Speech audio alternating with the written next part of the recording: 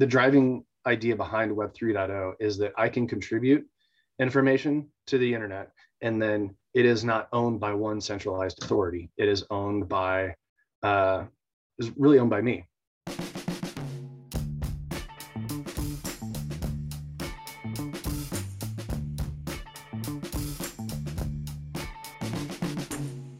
Welcome back to another episode of People of Product. My name is George Brooks, and on today's episode, I'm joined by Daniel Linhart and Tyler Hilker. And Tyler's in the house. Tyler's in the house. We're going to jump into a topic that every single person on the face of the internet is talking about right now, and that is Web 3.0.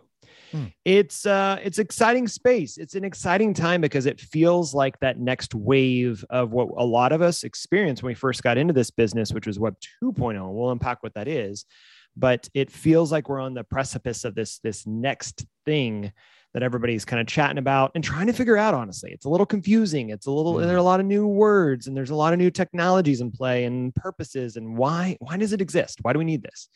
So we're going to jump into that. Tyler's probably one of our most experienced, only because he's just nerded out on the nights and weekends playing around with some things. And so we have just, we thought we'd bring him into the conversation, really start to talk about why does Web 3.0 exist? What's its promise to the world? And then, because we know we won't be able to get this all in one episode, this is just going to be your setup. This is just helping us to kind of start the conversation that we think that this is something we need to be paying attention to.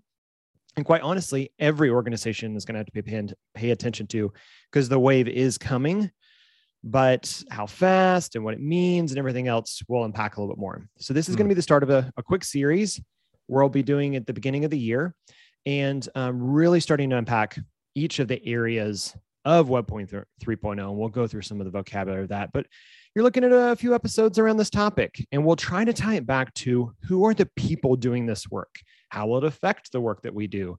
And what does it mean for Crema? And what might it mean for your team or your organization? Sound good, guys? That sounds great. Sounds great. It only took us 4 takes to get to that, but we're here. We're here. So it's the new year. It's the new year. Come on. We're getting the cogs. We've got to grease the wheels. Yep. Okay. So if we're at Web 3.0, it leads me to assume there's been 2 points before this. So someone unpack for me what's been the history of the internet? Ooh. Oh yeah, no, I'll be happy to tackle the history of the internet and humanity and no. Yeah. Well, it starts with Al Gore. So please start there. Al Gore. Thank you, Al Gore.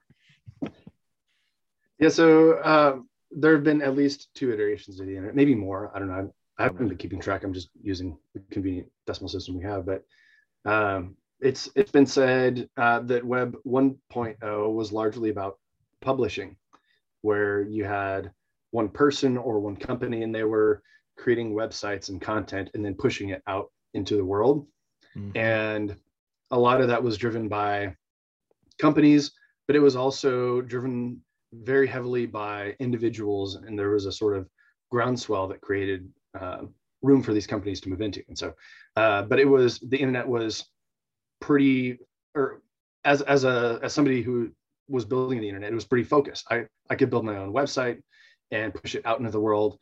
There was a technological hurdle where I had to learn HTML and so some of those early languages, but I could do that. And it was not simple, but I could do that for myself. So Tyler, that's really good. Give us an example, our listeners also an example. So Web 1.0, you mentioned you're building content and you're pushing it out into the world. What is maybe one of those platforms or one of those ways you could do that in Web 1.0? Kind of bring us back, bring some of that stuff out of our memory. Yeah. So the more common ones were news sites. When somebody it was like a reflection of a newspaper or a magazine where it was all them and they were pushing their content outwards just in the same way that they had done. There was very skeuomorphic in terms of how they talked to their audiences. Yeah, but early days, we're talking like you did have to teach yourself how to write HTML. It was all inline styling. You're not even dealing with CSS or anything like that yet. That came later. I mean, it was really, truly image references, links, and text on a rendered view. that was pulled down from a file server, from an FTP someplace. Yeah, it typically lived on one of your servers, either a server in your college dorm room, or a server on Rackspace, or even your own on-premises servers. Like you owned a space right there, and that was your defined contribution. And there were no platforms at that time. I mean, it was truly just a file in a storage that you could access. Yeah. Well, even you mentioned, George, rendered. The rendering itself looked it was just text, and if it was a link, it was blue with a line under it. Yeah, browsers weren't really that sophisticated at the time. Yeah. Yep. Yeah. Okay, so fast forward a little bit. There was an age of publishing becoming a little bit more sophisticated, but then we started to see the rise of a couple things, and then I'll let you guys. I'll tee it up, and you can take it from there. But a couple things. One is you started to see hosting providers providing centralized places to store data, rather than me having to store it on my local desktop that was sitting underneath my desk, and also people starting to create platforms that reduced the level of effort to create websites, and then what would become this new wave of creating apps. And that was it was pretty close to that time was also the dawn of the mobile device, I think. Yeah. I would say 2.0 starts a couple of years before that. Sure. And 2.0 is defined by companies enabling people with no technical ability whatsoever to contribute to the internet. So Web 1.0 is either an individual with technical knowledge or a company pushing out content in one direction. It was almost entirely one directional. And Web 2.0, it became sort of bidirectional, where I could, Twitter is the easiest example, where I could sign up for Twitter with an email and a password and immediately begin contributing to the internet, putting out my own content, as it were. And so Web 2.0, back in those days, I was doing social media strategy and research. And so there was this interesting confluence of, honestly, even before Twitter get a lot of credit, but there were bulletin boards where people, that's how social interactions would take place. And they were very rudimentary, basic by today's standards, but they were tremendously effective in terms of building communities and helping people get their content online. And Web 2.0 is largely seen as a sort of, is largely conflated with social media, but it was much more than that, because it was this defining aspect of helping other people get their information online, whatever that meant to them. Videos for YouTube, Twitter, Facebook, Tumblr, that kind of thing. And really what we saw is the evolution of that. I mean, it wasn't a short period of time. We're talking about 15 to 20 years that Web 2.0 has really been in full swing. So I think a lot of us have been kind of going, what's next? Like, if anything, I'm not going to say we're bored, because it kind of got down into like, we're really refining the things that we already have so much that it didn't feel like anything was that revolutionary. I mean, there was little peaks and moments of like a really cool new SaaS product that would come out, or a new social platform that was using audio and video, or, disrupting industries with the same exact kind of technology, which is about storing data, updating data, and making sure people could communicate through these platforms. So you got Airbnb that disrupts hotels. You got Uber and Lyft disrupts taxi and ride services. You had disruption of different industries, but at a certain point, even that became a saturation. It's like, what industry are we going to disrupt? There were ones that adopted slower or faster, and we're still benefiting from that because we're helping our customers, our organizations still think about how to adopt truly Web 2.0 technologies, cloud servers, authentication platforms, data storage and data access, machine learning when it makes sense to process large amounts of information. But it's the same. It's the same thing we've been saying for the last 10 years. Yeah, it's another key differentiator that we'll get into with Web3 is we saw a mass distribution of how technology is stored. So it's not just I'm outsourcing my content to be owned on Twitter servers, but Twitter themselves has data centers around the world, and those data good. centers are massive, and obviously AWS and other enterprise level solutions. Right. And so we saw the power of having content distributed and stored elsewhere, so that it wasn't just on a given server in New Mexico or wherever.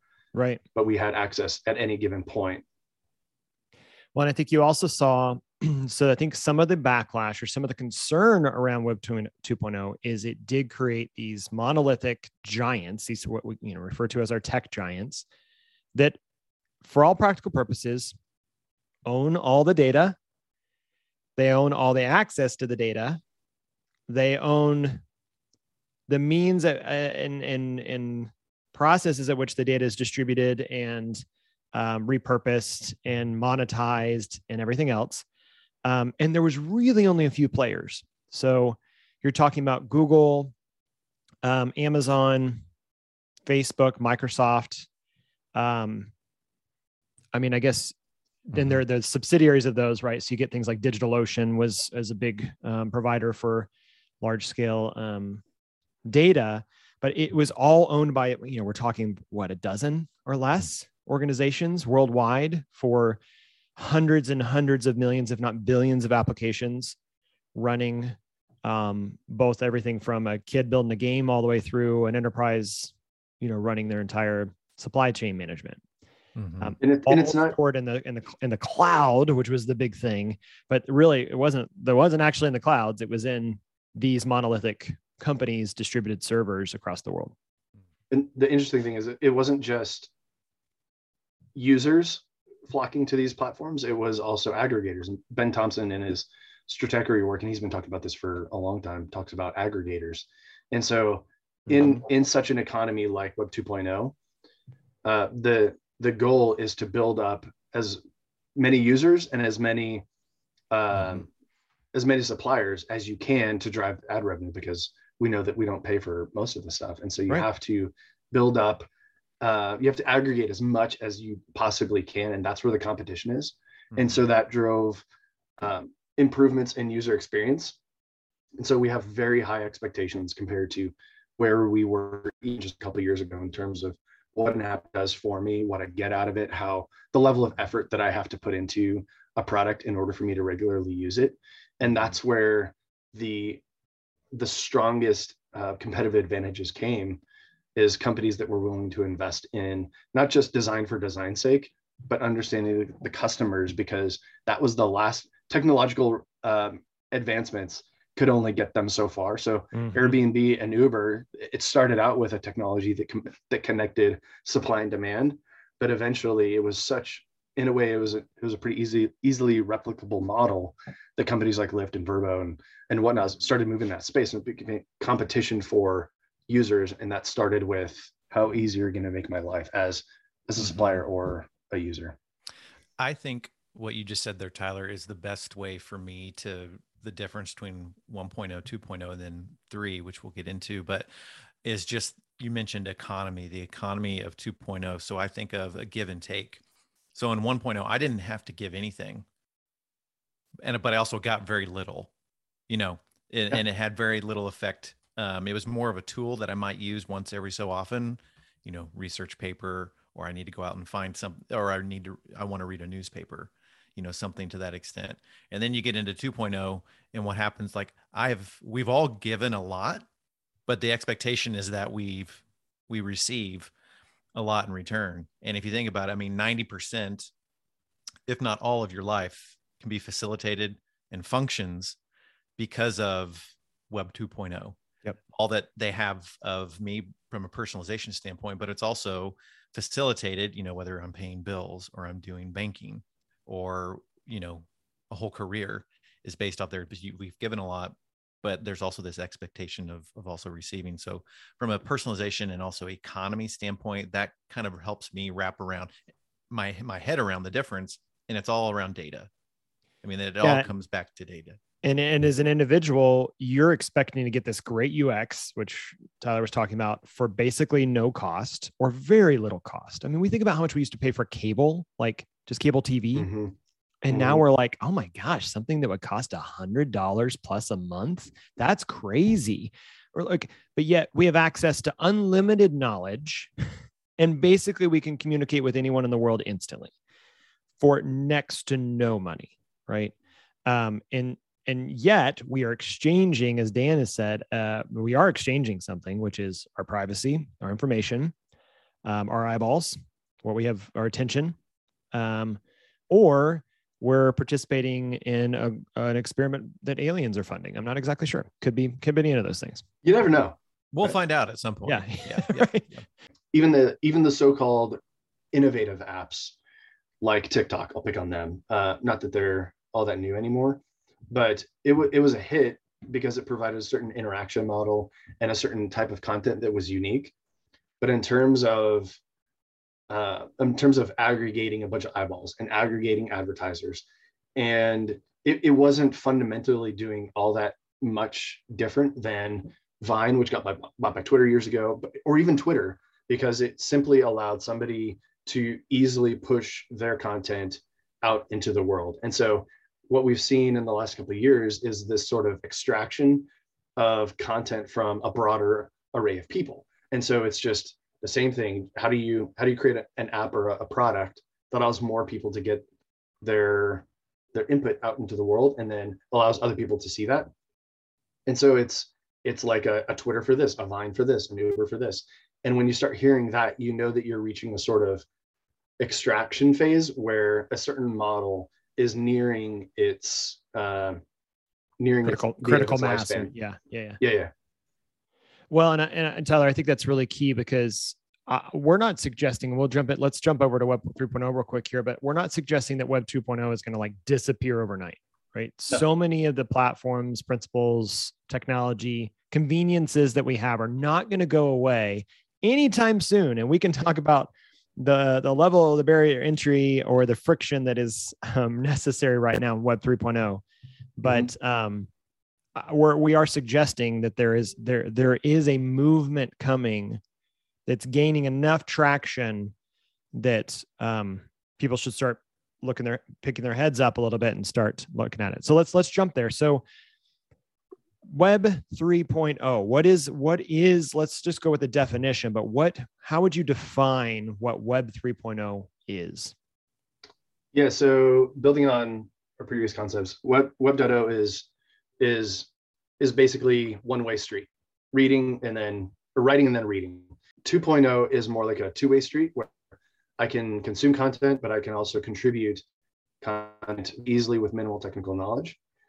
And yet that information, my photos, my contributions are generally owned by the company that owns the platform that I'm using to put those out there. So there's centralized ownership, but broad contribution. And Web 3.0 is a next step in terms of ownership. So it's decentralized ownership. Typically, this is not always the case. This is just a very generalized definition. But the driving idea behind Web 3.0 is that I can contribute information to the internet, and then it is not owned by one centralized authority. It is owned by, is really owned by me. Is the central idea. Would you say that's the crux, Tyler, for anyone learning about? It's like that's the crux. If you had to get to the bottom level. Okay. Yeah. I mean, and that by definition is what this, everybody keeps saying it's decentralized. It's decentralized. Whether that's decentralized finance or decentralized organizations or decentralized ownership, really. Ownership. Yeah. Like it's a sense of that information is no longer held in one place. It is distributed across all the blocks. So we'll get into that in a second. No, it's important to understand that it's not just decentralized technology. It's decentralized ownership and contribution, because like I was saying before, AWS is inherently distributed. Sure. Facebook, their storage is distributed, and that's all good.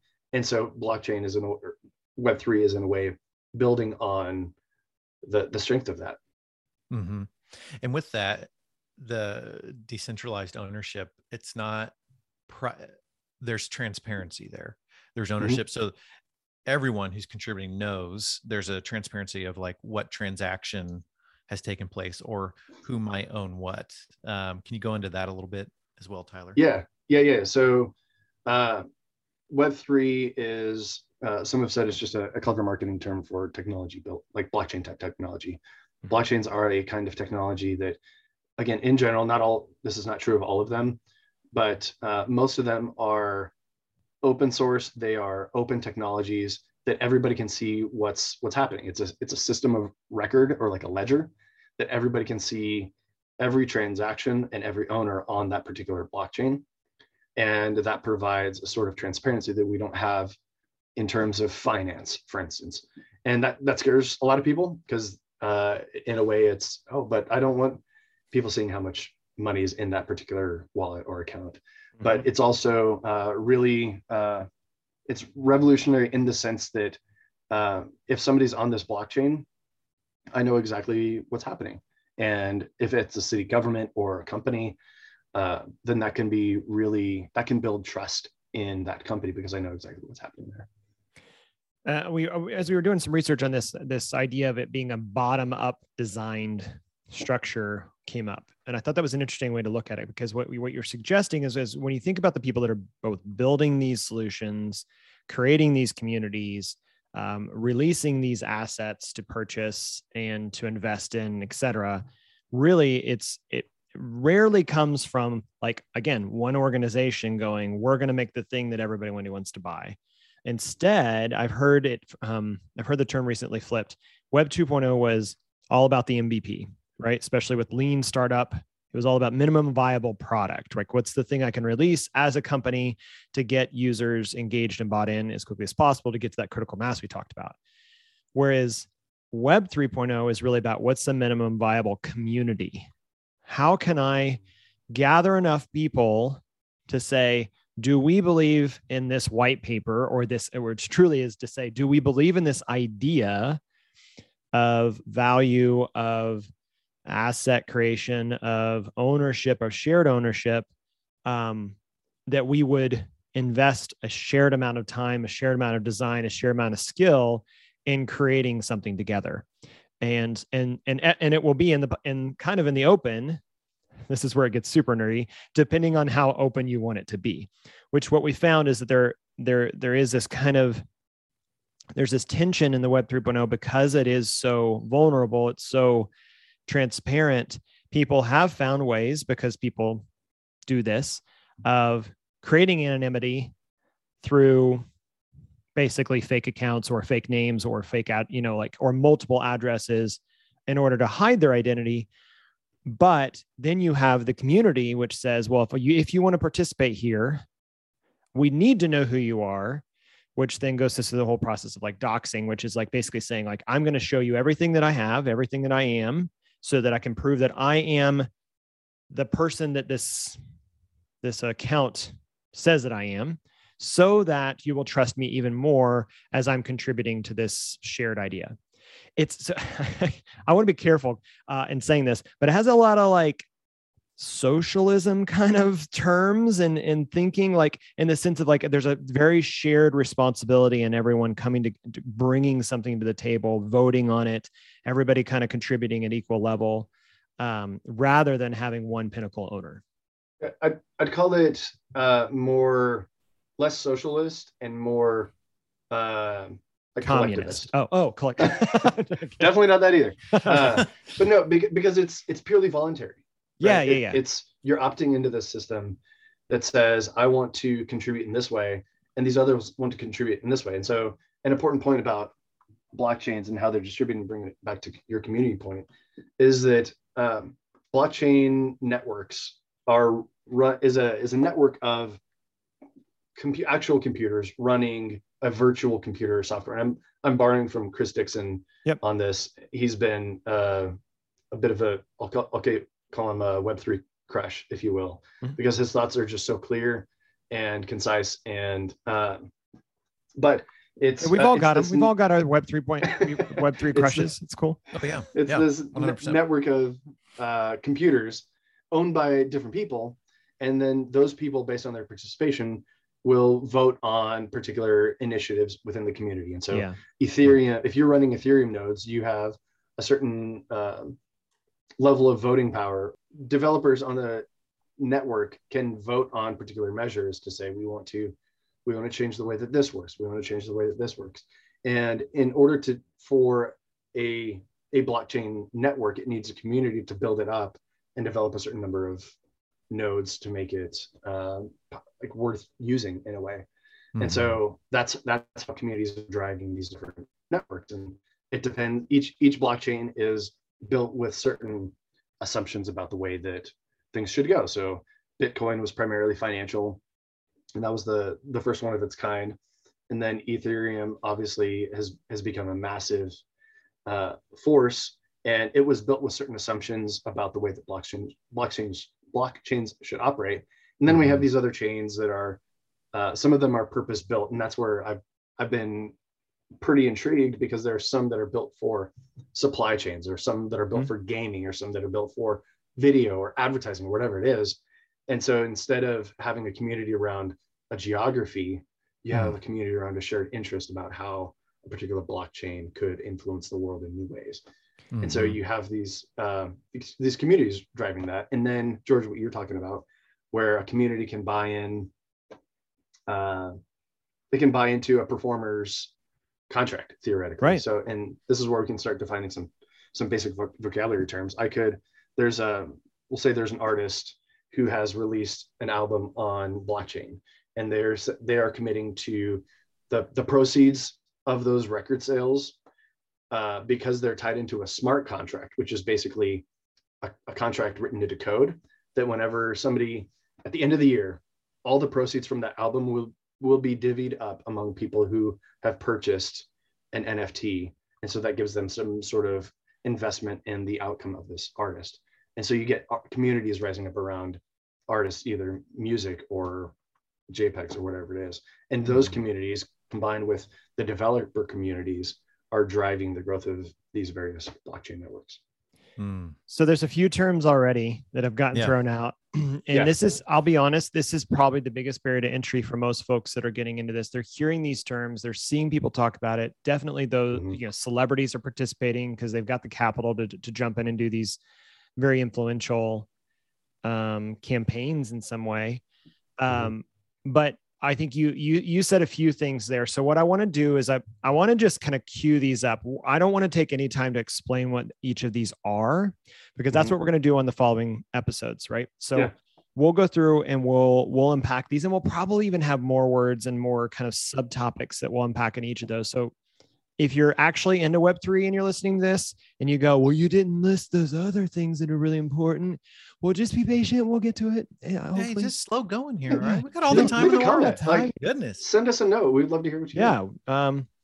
So you already mentioned blockchain. We're going to jump into blockchain as one of kind of like the core foundational things that we need to unpack, really explain a little bit more of how that works, where it came from, the history behind it, the potential of it, because everything that we're going to talk about kind of from here on out in some way, shape, or form lives on what we're referring to as the blockchain. And it's not new, but we need to explain it. We're going to get into NFTs, non-fungible tokens, what they are not, what that they are capable of being. And that probably will be pretty closely talked around this idea of a smart contract and the potential of smart contracts really to disrupt pretty rapidly some pretty big companies in the world. Go ahead. Service industries. Yeah. I mean, you think about any industry that involves middlemen, individuals, those that are processing or verifying that a transaction is taking place. That is going to be a big threat. Absolutely. Really. So, I mean, it's really the service industry in general. Yeah. Oh man. And we're a service, Crema is that to some extent. So that's one of the reasons we're paying attention, is because it will be real for us. So we'll talk more about smart contracts, NFTs, tokens, crypto. So currencies, coins, decentralized finance, DeFi, DAOs. That took me a while to wrap my head around what a DAO was and the potential of what a DAO could be. I was like, is Crema a DAO? Could we be a DAO? I don't know. How does that work? And wallets. Again, these are that we want to kind of break down some barriers to even how to start to play, right? So I've said this a couple of times as I'm learning Web 3.0, the same way that I learned Web 2.0, it's primarily for me by getting my hands dirty, or, mostly just my pointer finger, because I click on a mouse and I move it around. But, you get what I'm saying? Like I want to click around, I want to play with it, but there are some things that are a pretty real barrier and a financial risk to playing, right? Depending on what you're playing with and how much None of this is financial advice. Yeah, let's just say that right now. Yeah, that's a good disclaimer. Nothing here is financial advice on any of this or the future episodes, and we'll remind you of that. And there'll be other pieces as well, but those are kind of like the core areas we want to camp around. Finally, I think where we're gonna land, and this is kind of at the very end of it, but maybe actually the first thing you're hearing about, which is this idea of the metaverse. And so that actually in some ways is a slightly different thing, but it's built still on the technology, on the platform, on the ownership of these things, on the space at which people will participate, on who owns the verse or not. And so we want to end there because I think it'll culminate in the potential of what a alternate internet reality might be. And so we'll go through that. We'll go through each of those things. I want to end real quick though, because we kind of touched on this, and then Tyler, I want to throw it to you, but real quick to wrap up before we kind of just wrap up this like intro episode, what would you say is the promise of Web3? Where we talked a little bit about what it is, or maybe a little bit even how it functions, but what is it promising us? What's that better future potentially look like as we start thinking about this wave of Web3? Dan? I have so many thoughts. Dan, do you have thoughts? I was kicking it over to you. The thing that gets me most excited is not the technology. It is the increased accessibility of almost all of this. So when I think about financial access or the unbanked in many parts of the world, the lack of being unbanked means that you don't have access to a bank for whatever reason, whether you don't have an identity in the country that you live in, or you don't have consistent income, and so it's more about I don't really like this language, but wrestling control away from certain gatekeepers like Facebook and massive institutions that, in their genuine best interest, they've avoided working with certain parties, but in doing so, that's keeping so many people, millions of people, out of an environment in which they can thrive. And so that includes finance, that includes connections to other communities, that includes access to different kinds of work, and so in a way, it's hard for me to hold the Web 2.0 companies in too much judgment, because there's some genuine risk out there to supporting communities like that, and like these smaller economies. But there are lots of people who are willing to support those kinds of communities and take on that risk. And so building networks and platforms that support people like that is really, really exciting to me. Yeah, that's really good.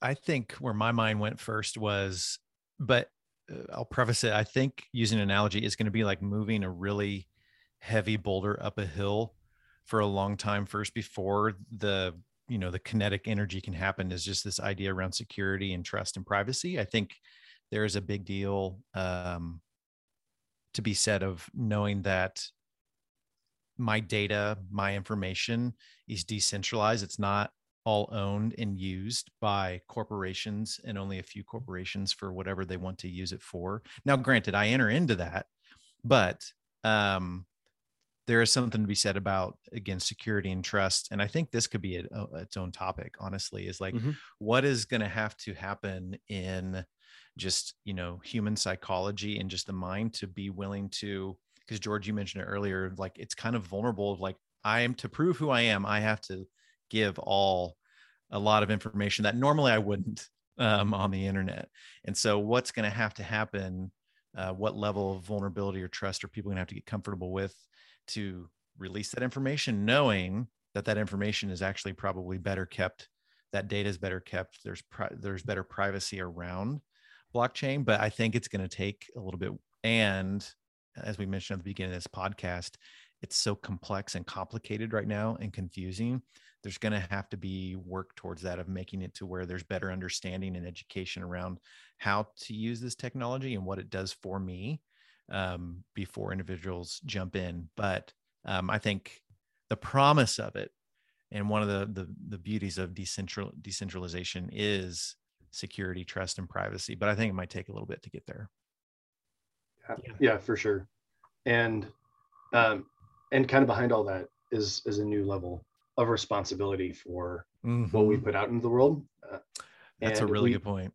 We outsource a lot of that to Facebook, and they haven't always handled that well, right?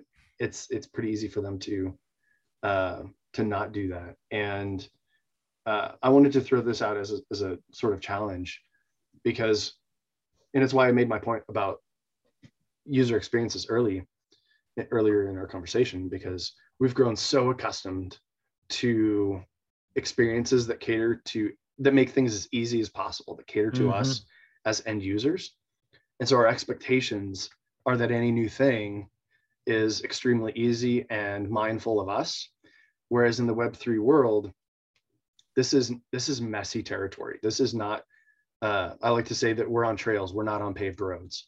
And in most cases, we're bushwhacking. And we found that in our experiments earlier this year, where we start building out our own NFT platform, and there were very few resources for how to do that well. And so we spent most of our time bushwhacking our way into this and getting our hands dirty and working with the material. But as people who are curious about this kind of thing, and I would argue that almost everybody should be, we need to keep in mind that fact that there's an increased responsibility, because the safeguards that we're used to aren't there yet. And so we need to be more mindful of what we put out there. There is genuinely more risk. But because our expectations are high from these Web 2.0 experiences, we need to hold those in tension and push on Web 3 experiences to make them more like 2.0, but know that it's not going to happen overnight. Just like you were saying, Dan, it's going to take a while. But it's easy for us to dismiss Web 3 technologies like crypto wallets, or buying something on OpenSea. These things that are pretty normal in that Web 3 world, but if you're not familiar with it, it took me several days to understand what was happening. And then you tried to explain it to me, and it took me a week of going and doing it for myself, because I didn't understand what you're talking about. Yeah. Right. I don't know how many different blog articles I've read, Tyler, ever since, you and I talked about it. I was just like, okay, there's a lot of education here. Yeah, it's messy. And that similar complexity is behind every experience we use today. We just don't see it because we've kind of slowly become acclimated, and the companies, to their credit, have hidden a lot of that complexity from us. But if we dismiss these new experiences because they're difficult and hard to understand, then we're going to miss out on some pretty cool opportunities. And I'm not just talking financial, but I'm talking in terms of the way that things are done more broadly. So what you're saying is everyone, after finishing this up, needs to go download a MetaMask wallet and then go buy a CryptoPunk and a Bored Ape. I'm not saying that at all. Cool. Financial advice brought to you by Tyler Hilker. No. I love that language. In the next couple episodes, I have more thoughts. So many thoughts. It's pretty fascinating. Not my thoughts, other people's thoughts. Well, and I think this is it. We're in a phase of learning, so we thought we'd just be transparent with our learning and share it with you. So come along this journey with us. Sure. Make sure if you haven't subscribed already to the podcast, or you know others that might be interested in this space, as we explore this, hopefully they'll be interested to kind of see what we're seeing from the position of an organization that often is being hired to be looking ahead for our clients. right? So a lot of the folks that we're working with are asking us, where's this going? What do I need to be paying attention to this? What do we need to be looking at this? And quite transparently, most of it, it's like, don't worry yet. We're looking ahead. We'll get there. You got some time. It maybe is coming faster than we thought it would, but we'll be all right. Like we'll all figure it out together. And so if you want to learn a little bit about what we're seeing, subscribe and definitely, if you can, share this podcast out, because I think the next few episodes are going to be a lot of fun to learn together. So Tyler, Dan, thank you so much for exploring this, setting this up. I'm excited for the next few episodes. It's going to be really good. Same. Looking forward to it. The good stuff either. All right. Well, it depends on when you're listening to this, but Merry Christmas, Happy Holidays, Happy New Year, all that good stuff. It was fun to be with you guys this year. And I think you all froze, but I didn't. So I know that it recorded fine on my side. We're going to keep going with it. Yep. Sounded great. Wonderful. All right. Thanks, everybody. Cheers. Thanks, y'all.